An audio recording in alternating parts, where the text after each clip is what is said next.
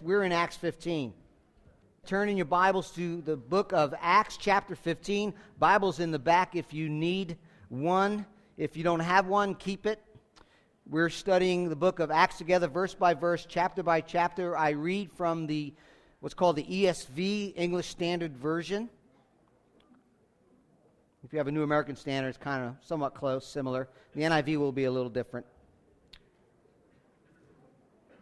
Acts chapter 15. We're going to look at Acts chapter 15 for the next 2 weeks. I decided to look at it rather than jump in and try to deal with all the issues in Acts chapter 15 in one Sunday. We'll do it in 2 Sundays. As you know, Acts has 28 chapters in the book, and therefore 15 is just about the center of the book. Chapters 1 through 14 have 519 verses. For those like, well, 15's not... and then 15 through 28 has 487 verses, so very close. But it's not only the center of the book, it's also the center of the book strategically, structurally, thematically, theologically.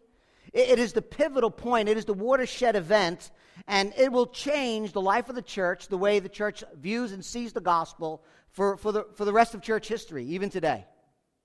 Up to now, we've saw that in Acts chapter 1, verse 8, we saw this unfolding life in the church of Jesus' command to wait in Jerusalem, chapter 1, verse 8, to wait in Jerusalem to receive the Holy Spirit, who will empower them to be witnesses to the perfect life, the ministry of Jesus, the death of Jesus, the resurrection of Jesus, and that's exactly what they do. And when they receive the Holy Spirit, they become witnesses, they become heralders, they become gospelizers, telling the great news, the best news, the greatest news of all mankind about Jesus, the gospel of Jesus Christ. He lived the perfect life, he died an atoning death, and he rose victorious over sin, death, and hell. It's not advice, it's good news. There's a huge difference between the two.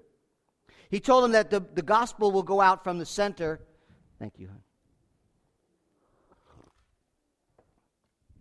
He told them that the gospel will go out to the center of the Jewish life in Jerusalem first, and that's where Acts chapter 2 with the baptism of the Holy Spirit, the day of Pentecost, takes place, Acts chapter 2, in the center in Jerusalem. Then from there, it will spread to Judea, the surrounding areas, into Samaria, the further away, into all the parts of the world. So we see this unfolding work in the book of Acts, Jesus still working, still alive, ascended to heaven, now working through his apostles, through the power of the Holy Spirit. It's really called Acts of Jesus, not Acts of the Apostles, or even Acts of the Holy Spirit. It's what Jesus continues to do. Jesus continues to heal. Jesus continues to redeem after his ascension. As the book unfolds, what we see is the gospel going out. King Jesus is announced. He has come. He calls everyone to repent and believe the gospel. But now in chapter 15, what we are observing is the cultural dynamics, the cultural colliding that is about to take place.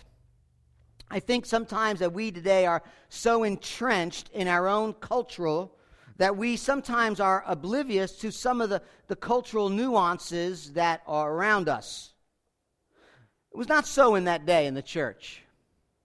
As followers of Jesus Christ, I believe it is very important to be students of the culture for the purpose of demonstrating and declaring the good news to that culture, to that people. As we study this cultural collide that is about to take place between Jew and Gentile, my hope and prayer is that we are able to look at it, draw some principles, draw some truths, and apply them in our own lives and in our own communities. Up to now, the gospel has been proclaimed and received by the Jewish people. In fact, God had told Adam way back in Genesis 3:15, the proto-evangelon, the first gospel, that the Savior would come and deliver mankind from the power of sin, from the power of death, and destroy the work of the devil. God continued that promise to Abraham. He called him out of his homeland, and God said, "Follow me, and I'll show you a place where you will dwell." God made a covenant with Abraham, if you remember. That included a piece of land, a promised lineage, and the presence of the Lord himself. He told Abraham, "I will establish my covenant between you and I. I will bless your physical descendants, the Jews, and to your offsprings after you. I will give you a physical piece of property. I will bless you universally. I will bless you spiritually, because the ultimate descendant, the ultimate offspring, the seed of Abraham, the ultimate one, will be Jesus Christ. God also promised Abraham's offspring that he will be a blessing to all the families of the earth. That promise that he gave to Abraham was a foreshadow that spoke about the gospel, that the gospel will be a light to the Gentiles, to those who are not within that covenantal family of the Jews. As we've seen in the book of Acts, step by step, the Gentiles have been being brought into the church. But we have to remember, particularly as we study Acts chapter 15, that as the Gentiles are becoming part of God's covenantal family, there were two very different cultures colliding. In many ways, it's been a slow process if you've been tracking with us through the book of Acts. But what takes place today was inevitable. How are these two different people, Jews and Gentiles, from every different culture, who have very different ways of doing things, supposed to get along in the body, in the church, in the family of God? Even though so many Jews, as we've seen throughout the books, have seen the hand of God, seen God working among the Gentiles, it was still a major struggle for them. Thousands of years, the Jewish people prided themselves, whether good or bad, in being God's covenantal people. And now, that door of entering into that covenantal family of God, that salvation is blown wide open with very little regard to thousands of years of tradition and covenantal keeping. I want us to feel the weight of that. The Jews never had table fellowship, had any communication or any kind of fellowship together with Gentiles. There was separation that you could, cut with a knife. It was very clear. I want you to get your head around the magnitude of what is about to happen here in Acts chapter 15. We'll look at this chapter through 5 lenses, through 5 headings, okay? We're not going to cover all 5 today. Happy Mother's Day. Last time we looked at chapter 13, I asked the question, what would you do? What would you do if, as we saw in Acts chapter 13, they're like, Paul, you got something to say? Tell us. And he stood up and preached the gospel. Would you do that? This question is, what do you need? What do you need? And we'll look on the 4 headings. Here it is for you who like to take notes. The dilemma of the church, the dissension in the church, the deliberation by the church, the decision from the church, and then finally the delight of the church. And we'll look at, again, the last 2. We'll do 2.5 today and 2.5 next week. Okay, that's where we're at. So, the dilemma of the church. Let's go back to chapter 14. If you have your Bibles open, let's look at the context. You remember the gospel was preached to Antioch in Syria. It's on the Orontes River. God birthed this local church in Antioch. Antioch was full of the Gentiles, not only Gentiles who had some connection to Judaism, what the Bible calls God-fearers. They were polytheistic. They had multiple gods, different culture. They were worshiping all kinds of false gods with a totally different culture. Had nothing to do with Jewish beliefs. And then by the end of chapter 11, this little church sent a monetary gift by the hands of Paul and Barnabas down to Jerusalem, or in this case up to Jerusalem because of the way Jerusalem was up on the hill. And when Barnabas and Paul get back to the church in Antioch, Syria, so church is birthed, they go down for relief into Jerusalem, and they go back up to Antioch, and when they get there, they're praying, they're fasting, and the Holy Spirit says to them, listen, set apart for me Paul and Barnabas for the work of which I have called them. And that's exactly what happens. All of a sudden, this missionary journey is birthed, and this mission center in Antioch is sending out Paul. He'll do it 3 times on 3 separate missionary journeys. I think I have a picture. Thank you to Nathan. I'm like, that's the best picture. Why I start my own, man? I got, All right, so here we are over here in Antioch, Seleucia. The red is the journey.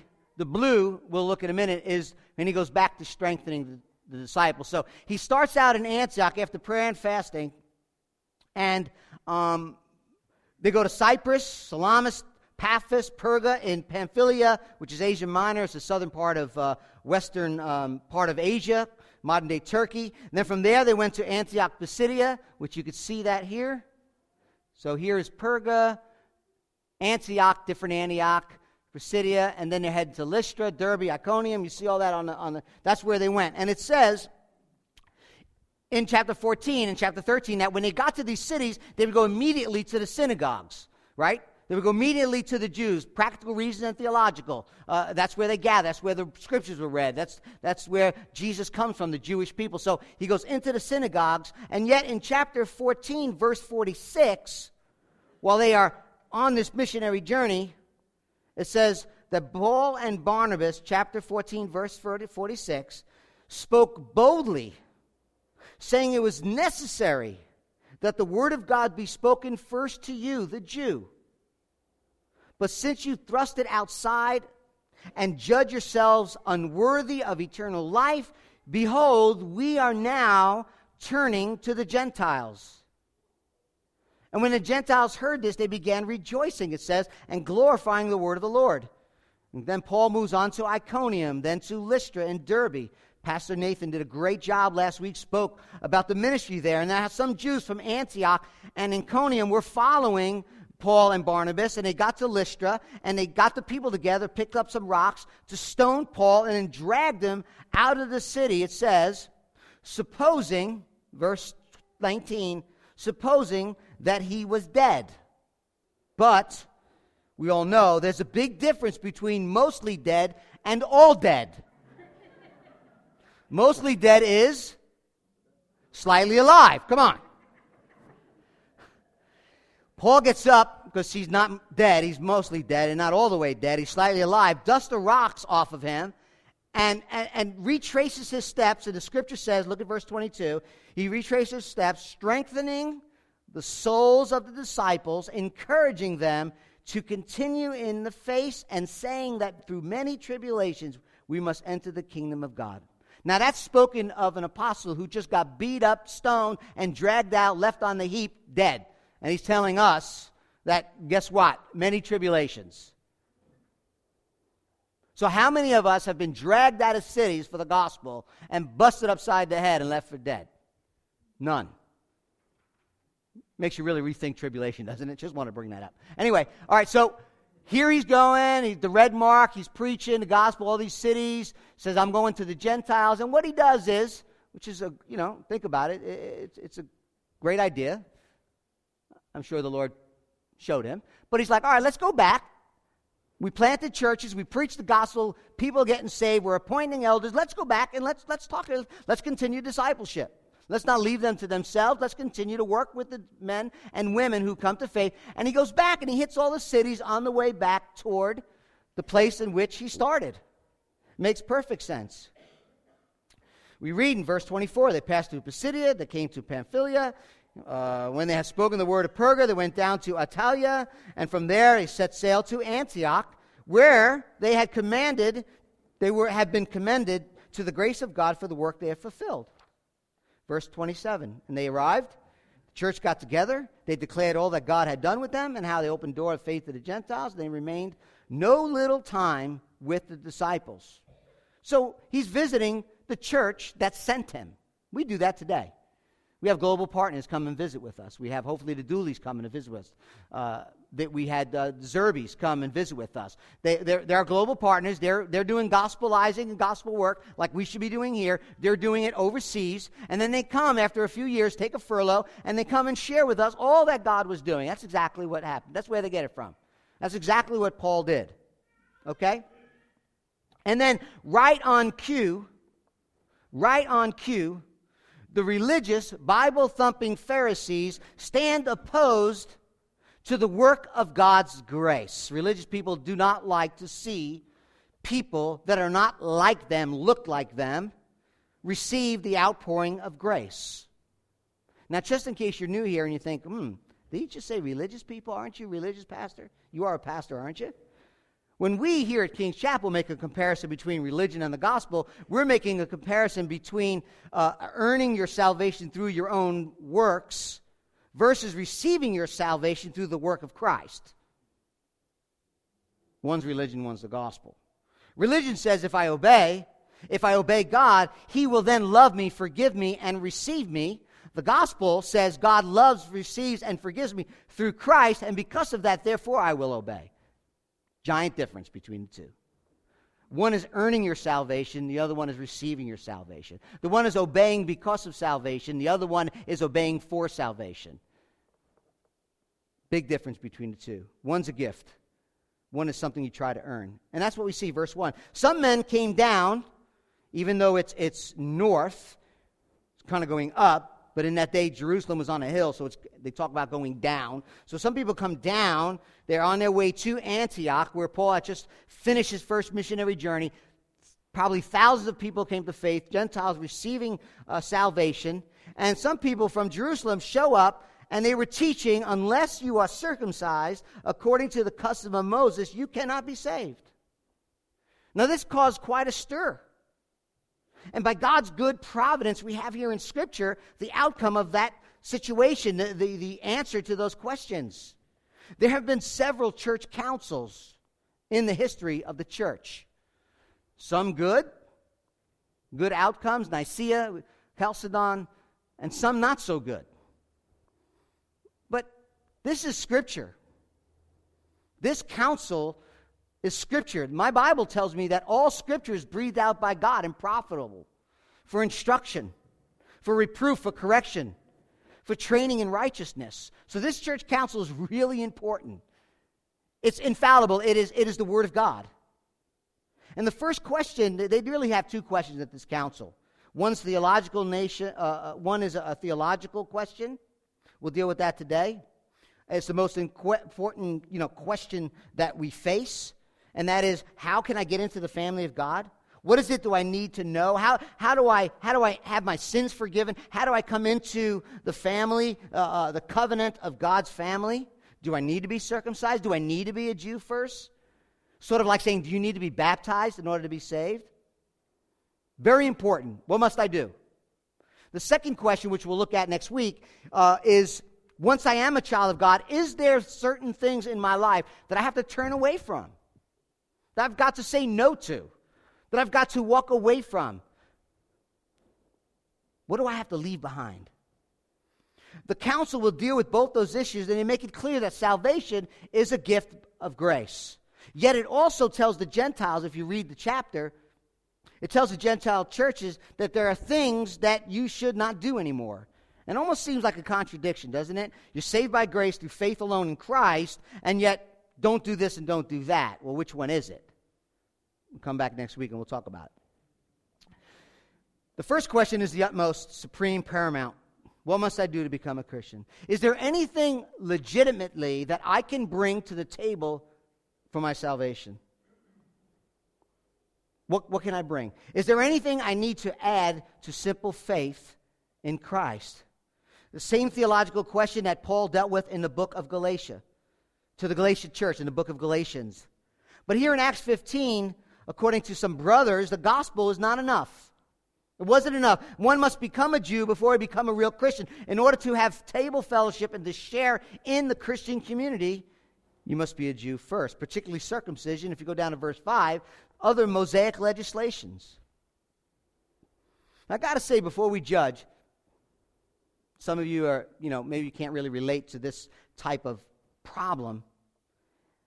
It's rather a natural question. I mean, think about it. The first Christians were all Jews. Jesus was a Jew. He was the Jewish Messiah who came from the Jewish people. God had only one covenantal people, the Jews. Christianity was seen as a messianic movement within Judaism. Jews has always throughout history, demanded that any Gentile who wanted to come into the worship of Yahweh, the one true God, there were requirements. There was washings, there was baptisms, there was circumcision for the men. There were certain rituals they had to do and perform. So why would that change? Simply because the Messiah has come. We've been doing it, we've allowed Gentiles into our covenant, but they have to do these certain things. So, okay, the Messiah is here, but they still have to do them. It's a rather natural question. It's wrong for them to say that that's what's needed, but you can try to understand what they were saying. In verse 24, Luke, the author of Acts, makes it clear that they did not come from Jerusalem to Antioch with this teaching with the permission or the authority of the apostles. I just want to throw that in there because that's important. Say, well, who sent them? Well, it says it wasn't James and Peter. They went to go check out what was going on in Antioch, and when they got there, they started teaching that on their own. Now, before we move on, I want you to understand, I want you to feel the weight of how important circumcision was to the Jews. God entered into a covenant with them. Just like he entered into a covenant with Noah. Do you remember? He gave him a sign. He made a promise that he will never destroy the earth by flood again. And God gave him that covenantal promise, and he gave him a sign, and the sign was a rainbow. Abraham, unfortunately for him, got circumcision. I'm sure he wanted a rainbow, and God's like, no, I already used that one. You get the knife, not a rainbow. Anyway, that's the word circumcision means to clip or to cut around. For Israel, though, it was a badge of citizenship. Circumcision was appointed by God, given by God, to be that special mark of his chosen people, an abiding sign that they are consecrated, separated, belong to him. They are to walk in purity and in his laws and in the customs that he has described for them. So it was not only a sign of their consecration to him, but it was his covenant with them. And since God's covenant had to do with Abraham's offspring, circumcision really does make sense. It's a fitting mark. So the teachers in Judea insisted that all new Gentiles who came to faith in Christ, in this Jewish Messiah, had to be circumcised and adopt and keep the customs of Moses and the law of Moses to be a Christian. They had to become full proselytes. That's Gentiles converting to Judaism. Now, as we look at the law of God, I want to just remind you that the law many times have been taught and needs to be reminded, because I talk to people and they mix things up. In God's law, in his legislation given to Moses, there is the civil law of God. Okay, there's the civil law. There was a theocracy. They were governed by God, and God gave them certain communical laws that they are to live out in community. They were to be governed by God. They didn't have a king, and he said, this is the way you will govern your people. Then there's God's ceremonial laws, regulations that are very detailed about food and dress, other practices found in Exodus and Deuteronomy. It was talking about things that were clean and unclean, what was acceptable, what was unacceptable. It was a constant reminder. The ceremonial laws of the Old Testament were to be a constant reminder to the people, to the Jewish people, that you can't just walk into a holy God, into the presence of a holy, perfect, white-hot, morally, perfect God. We're sinners, we're dirty, we can't walk into that place. And it was a reminder, all the washings, all the sacrifices, the fact that there was a substitute dying in your place. There was bloodshed. There was guilt that was washed away. There was you remember when we did the atonement series, the priest would lay hands on the goat and confess sins, and that blamelessness, that goat without blemish would take on our blemishes, and we would take on his unblemished. Jesus is, the Bible says, the righteous for the unrighteous. So that ceremonial law was pointing to Christ, knowing that all those sacrifices could never really cleanse sin, the Bible says. It was only external regulations applying until Christ would come. The Bible says he cleanses us from all our sins. In other words, these ceremonial laws have not been so much rescinded, they've been fulfilled in Christ. It's Christ that makes us clean. It is Christ who takes our guilt. It is Christ who absorbs the wrath. It is Christ who died for our sins. So though it was understandable, it was a mistake for the Jews. What they were doing is to come to see that their cultural separation, the stuff that God had given them to show their separateness and consecration to them, it was a mistake for the Jews to come to see that cultural separation as spiritual separation and purity. Some teachers continue to believe and teach that this cultural change was necessary for every Christian. Okay? So you have God's civil law, you have ceremonial law. Let me just add, and we're going to talk about this next week. You have God's moral law. Nowhere in the Bible, nowhere in the New Testament does the moral law of God disappear. In fact, you read the letters of Paul, and he talks about, not committing sin and not lying and not committing adultery. When they refer to circumcision here in the law of Moses, they're not thinking about the moral principles of the Old Testament, but the ceremonial regulations. And we're going to talk about the place of the law next week. Because the moral law of God is not binding for our salvation, but it's certainly for every Christian today to live because of their salvation. Huge, huge difference. So, Jews are saying, listen, take on the ceremonial laws, be circumcised, follow certain regulations, because that's the way Gentiles become Christians. It did not go over well. The dissension, verse 2. Paul and Barnabas had no small dissension. NIV, sharp dispute and debate with them. Paul and Barnabas and some of the others were appointed then to go to Jerusalem, to the apostles and elders about this question. Luke says no small dissension. That's a strong word indicating how deep the division is. In some context, that Greek word is used for riots. I mean, I don't think there was fist thrown, but it was intense. That's what the Greek language is, very intense. So there's let's go to Jerusalem. We're not going to make a decision on this. We're not buying it. We're not going there. Let's go down to see the apostles and the leaders in the Jerusalem church, and let's deal with this. And you think dissension in the church, there's something new. Really? That's a shock, don't you think? Dissension? Do you mean everything wasn't roses in the first century? They actually got busy? Yeah, that's what it says. Great dissension. Now, there are some things that we must deal with. There are some things that must cause division. There are some things that cause great dissension. There are some things that are worth fighting over. Now, there are some things that are not worth fighting over. And the problem that many of churches faces, us as well, is the gray areas or not majoring on the minors and minoring on the majors. We argue and fight over non-essentials. That's a problem. What we teach here at King's Chapel is there's a difference between closed hand and open hand. You've heard me say this before. The closed hands are things that we hold tightly. We're not compromising on. We're contending for. Things like authority of Scripture, the virgin birth, the atonement of Jesus, all that he did on the cross. Jesus being fully God and fully man. His resurrection, his physical resurrection from the dead. That's a closed hand issue for us. Open hand, right? Bible translation, music styles, methods that we do. We'll do that. But the closed hand centers around the gospel. The truth of the person and the work of Jesus is something we will contend for. How does one get into the kingdom is really important. Non-negotiable. Jude 1:3, dear friends, Jude writes, although I was very eager to write to you about the salvation we share, the gospel, I felt I had to write and urge you to contend for the faith that was once for you, for all entrusted to the saints. Contend. The gospel is under attack. Do we really need Jesus? Do we really have to talk about sin and blood? Yeah, we do. Can't we embrace all religions, all perspectives, all sacred text? No.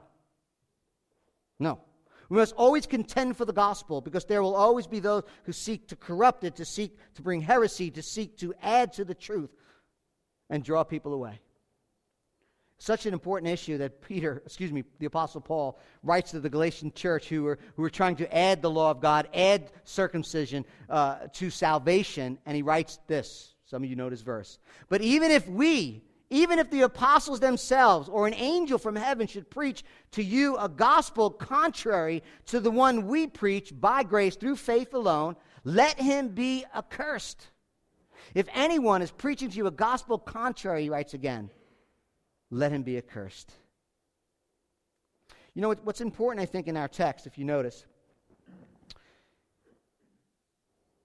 is that those who taught, look at the text, those who taught, it says that they were brothers belonging to the party of the Pharisees.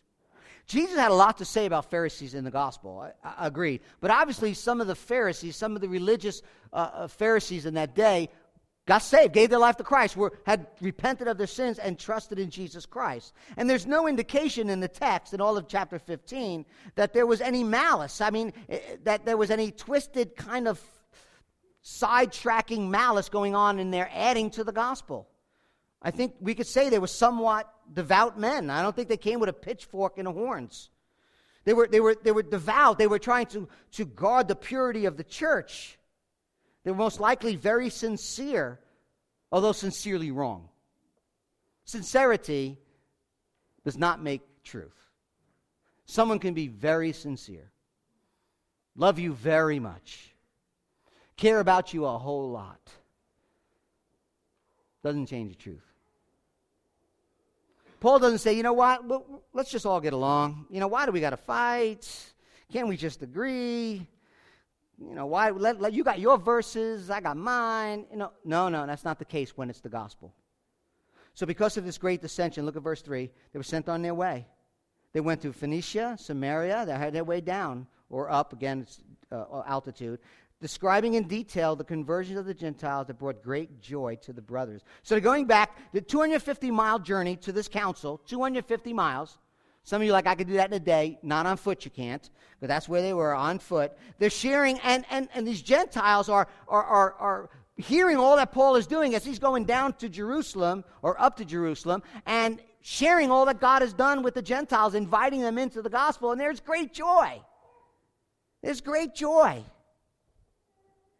Paul Hill, he's a commentator, he says, it could almost be described as a campaign trip, since most of these congregations would likely be sympathetic with their viewpoint when Gentiles should not be burdened with circumcision and the Mosaic law. Verse 4. When they came to Jerusalem, they were welcomed by the church and the apostles and the elders, and they declared all that God had done with them. Then, as they're invited in, the problem comes to surface. The leaders of the movement, maybe the main players, I don't know, who agreed with these Gentiles, they agree that Gentiles need to become Jews first, stand up, verse 5. Some believers who belonged to the party of the Pharisees, so not all were bad, Paul is a Pharisee, remember, rose up and said, it is necessary to circumcise them and order them to keep the law of Moses. I will give them this credit at least. I think we all can agree. At least they weren't sneaking around behind the apostles' back, teaching their false heresy. They're like, you know what? Bring it up. Bring it out. Let's deal with it. We got all the leaders here. You got James, Paul, Peter. Like, you got big, heavy hitters. You know what I mean? Only one really missing is Jesus, but he's there by his Spirit. And it's like, yo, let's get it on. Put it out there. I'll give him that credit. You know, I'll give him that credit. Again, let me point out, we're not talking about the moral aspects of the law, but the ritual performance needing to get into the family of God. Okay? And the question really is, how did we live together? What is going on is this colliding of thought, this collision of culture. And this happens when two cultures collide. Think for a minute, if you can, what if there was a mass turning, which I pray there is, there's a mass turning of Muslims coming to faith in Jesus Christ. What kind of questions then would we face? Can he wear his kufi? Could he use the colognes and perfumes that they use? Could he keep Ramadan? Could he fast and pray? That's what Ramadan's for, fasting and praying to Jesus. What if it was to Jesus? What is repenting of sin to Jesus? What if he observed it not for the 5 pillars of Islamic, but the cultural condition he grew up in, and he wants to keep Ramadan and worship Jesus, trust in Jesus, fast and pray to Jesus? What would we do? It's not that easy. It's not that simple. It's not like everything goes away. We have to be biblical. We have to think through these issues. That's what's going on here. This could happen anytime there's a multicultural gathering coming together. And what happens is a lot of times is, this is the way we've always done it. The last words of a dying church, right? This is the way we've always done it. You need to look like me, a white Western New Yorker, in order to be right. That's why there's contending for the gospel and contextualizing the gospel. Understanding culture, looking to bridge that culture and the idiosyncrasies of that culture with the gospel. Not sinning, but contextualizing. Now, if you have churches that are always contending for the gospel, we're contending for the gospel, what you have a bunch of pit bulls outside the house just roaming the lawn. Sorry, Bill Blake, I love your pit bull. Right? Barking all the time. And they become separatist church. They want nothing to do with anyone because we have the truth. Closed hand. Everything in a closed hand. Don't wear that. Don't do that. Not that music. It's like everything in this closed hand. Always contending. But if you have only contextualizing, what you become is a church that does what everybody else does. Syncretizing. That's it. A syncretistic church has no real message. There's no repentance. Everything in the open hand. What would happen right here in our church if God sent a truckload of students? Or what if God sent a whole massive amount of elderly? Or what if God sent to this church here today? Well, we have many in our community from India. Would we, you can get that, I'll wait. Would we deal with people differently? Would we be open? Would we be open to the movement of the Spirit and to embrace their culture? Not sinning, but embrace the cultural differences and be able to love them and gospelize with them and have community with them? I hope so. I hope we would look at, you know what, we've been doing it this way, but you know what? We have a large amount of culture, a large amount of people coming from this culture. God is obviously doing something. He's sending them to us. We need to love them right where they are. Regardless, single moms. I mean, just, I'm not talking about one person. I'm talking about a group of people. A collision takes place. I hope by the grace of God. So you have the dilemma of the church, the dissension in the church, and then finally we'll look at the deliberation of the church, just a few minutes, and then we'll close. Verse 6, the apostle and the elders were gathered together to consider the matter.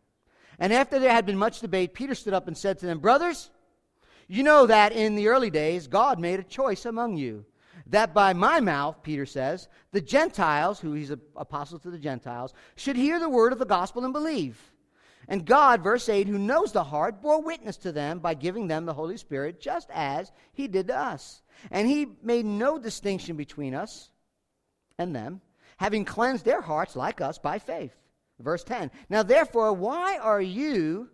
He's talking to the Judaizers. He's talking to those who want circumcision. Why are you putting God to the test by placing a yoke on the neck of disciples that neither our fathers nor we have been able to bear? But we believe that we will be saved through the grace of the Lord Jesus, just as they will.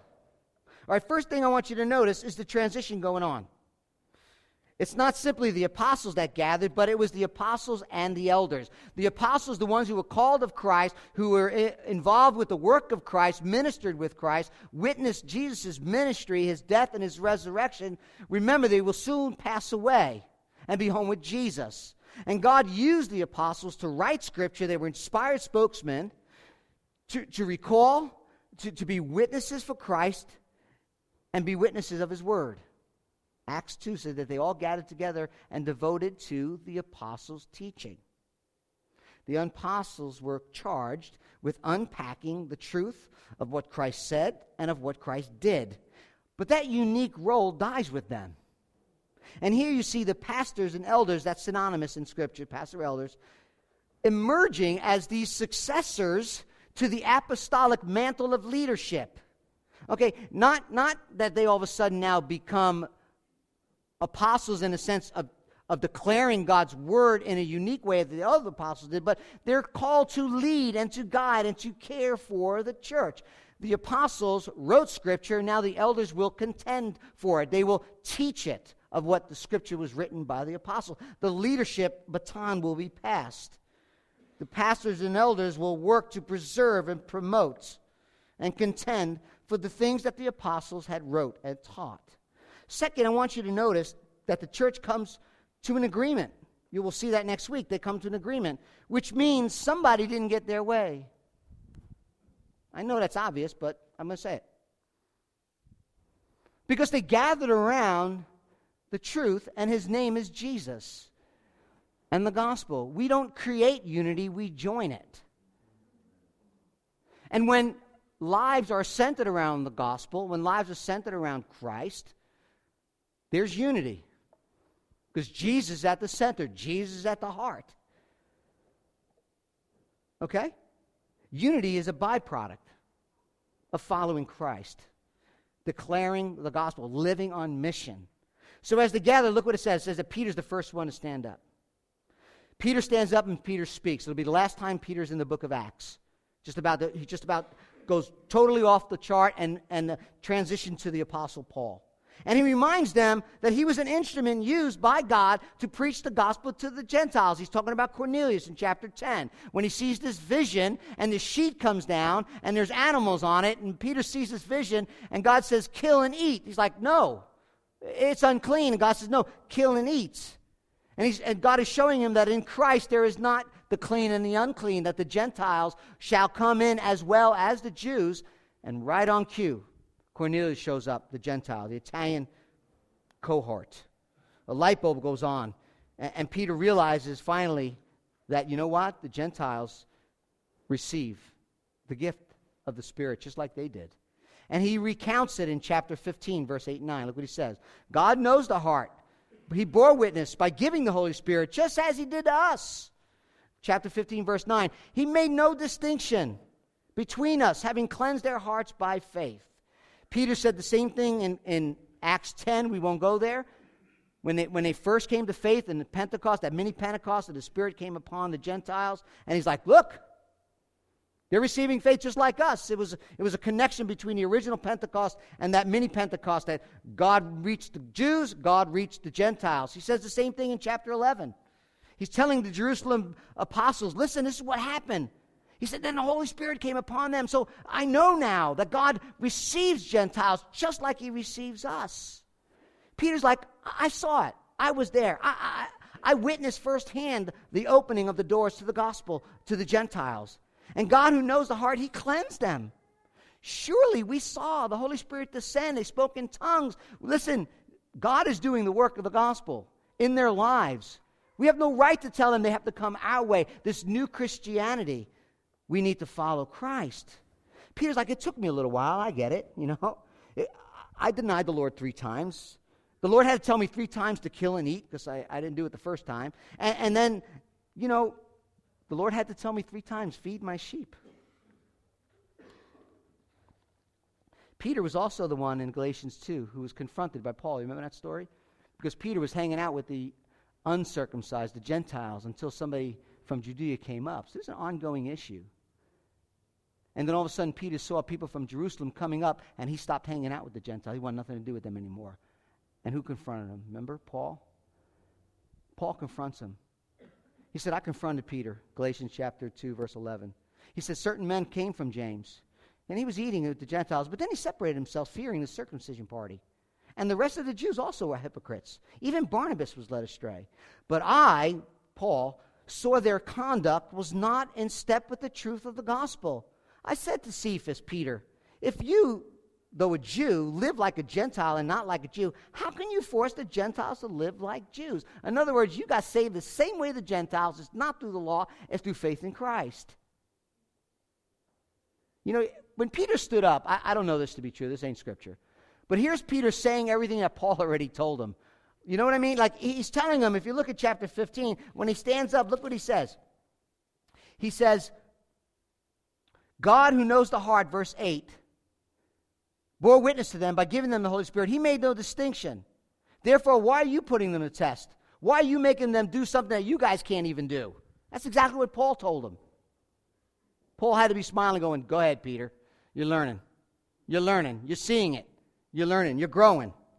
I mean, Peter's like, I need grace.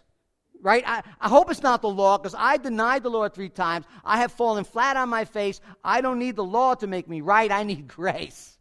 Can you say amen? You need grace. I'm a sinner. I need grace. I welcome God's grace, Peter says, and forgiveness. That's my only hope. Peter is speaking honestly, and if we receive salvation through grace, need to speak honestly too. We should not put yokes on people's back to expect them to jump through certain hoops and do certain things in order to receive the gospel and forgiveness of all their sins. Act a certain way, do certain things. Peter makes it very clear. Then Paul stands up, and then James. Basically, you don't have to be a Jew to be a Christian. Let me just close with a couple of things. Just let me finish with some application. First thing I want you to know from this text is the way to Christ is not through Judaism. And you're like, yeah, no kidding.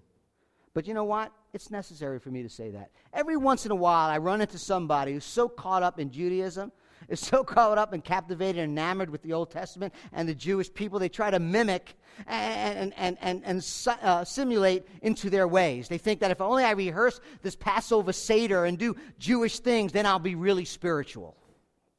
Now, we need to love, care, and respect the Jewish brothers and all the people in the Jewish people. There's no doubt about it. But there's nothing special, nothing more spiritual about being Jewish, doing Jewish things. Can we learn from the Jewish people? Can we look at the Old Testament? Can we see the rituals that point to Christ and learn? Absolutely, and we should. But let's not think that somehow doing Jewish things makes you like the real deal. There's no special virtue in being Jewish and no disadvantage for not being Jewish. God makes no distinction, Peter said. So I'm not knocking them at all. But we all come the same way, and that's through the cross of Jesus Christ. Read Galatians 3. Those who have faith are an offspring of Abraham. Very simple and very clear. You can debate about supporting Israel nationally, politically. Go ahead. But theologically, we are all offsprings of Abraham, heirs according to the promise. Just read Galatians, very clear. Second, let's not get caught up in our American Western style and method of worship and say, look, you got to act like me and do like me in order to be a Christian. There are things that all cultures need to set aside. There are particular sins that we have that maybe they didn't have 100 years ago. Absolutely. There's a turning from sin generally and a turning to Jesus in salvation. I get that. But make sure that we're not like, you have to look like me, act like me, worship like me, and all the things in order for you to be saved. It's about grace, which is the third and last thing. There is a salvation for all of us, a need for our sins to be washed. The good news, it's about grace. It's not about being certain ethnicity or moral doing. Doing your best is just not good enough. You know it, I know it in the depth of your hearts. The good news is there's nothing you can do to earn it, to work for it. There's no ritual that you need in order to be saved. It's all about grace. Now listen carefully as we close. I want you to track with me. Every other religion gives us instructions on how to reach God. Every other religion tells us that God is up there and out there, and that if you live as you ought, He will then love you and accept you. We must reach Him to please Him. We must reach Him for Him to love us. Every religion tells us how. Buddha, Eightfold Path, Islam, 5 pillars, Judaism, 10 commandments, other laws, Hinduism, to become one with the divine, yoga and the path of discipline, but not the gospel of Jesus Christ. Unlike all other religions that reach up to God, the coming of Christ to earth means that God has come close to us. Only Christianity says that we come through grace, not works, that God loves, forgives, and accepts us through Jesus' perfect record, not your moral deeds. And when you accept that gift, the free gift of salvation, then you could live for Him as you ought. It's not the other way around. The call of the gospel is the call to grace. It is a simple truth that God accepts you and loves you on the basis, not the basis of your past, what you have done, how you performed, but on the basis of Christ's past, what He has done, all that He did performed on the cross. It's that simple. It's not faith in yourself. It's not faith in doing well. It's not faith in faith. True faith is explicit, is specific content that you're trusting entirely upon Jesus Christ alone. The one who is predicted, the one who fulfilled the law, the one who was born of a virgin, lived the perfect life, taught and spoke with authority, was crucified on the Roman cross, was buried in the tomb, and 3 days later rose victorious over all your sin, death, and hell. And will it come again to restore and renew all of creation? Is that the Jesus you're trusting? I don't care what you've done. I don't care where you've been. Jesus loves you, will forgive you if you're willing to trust Him.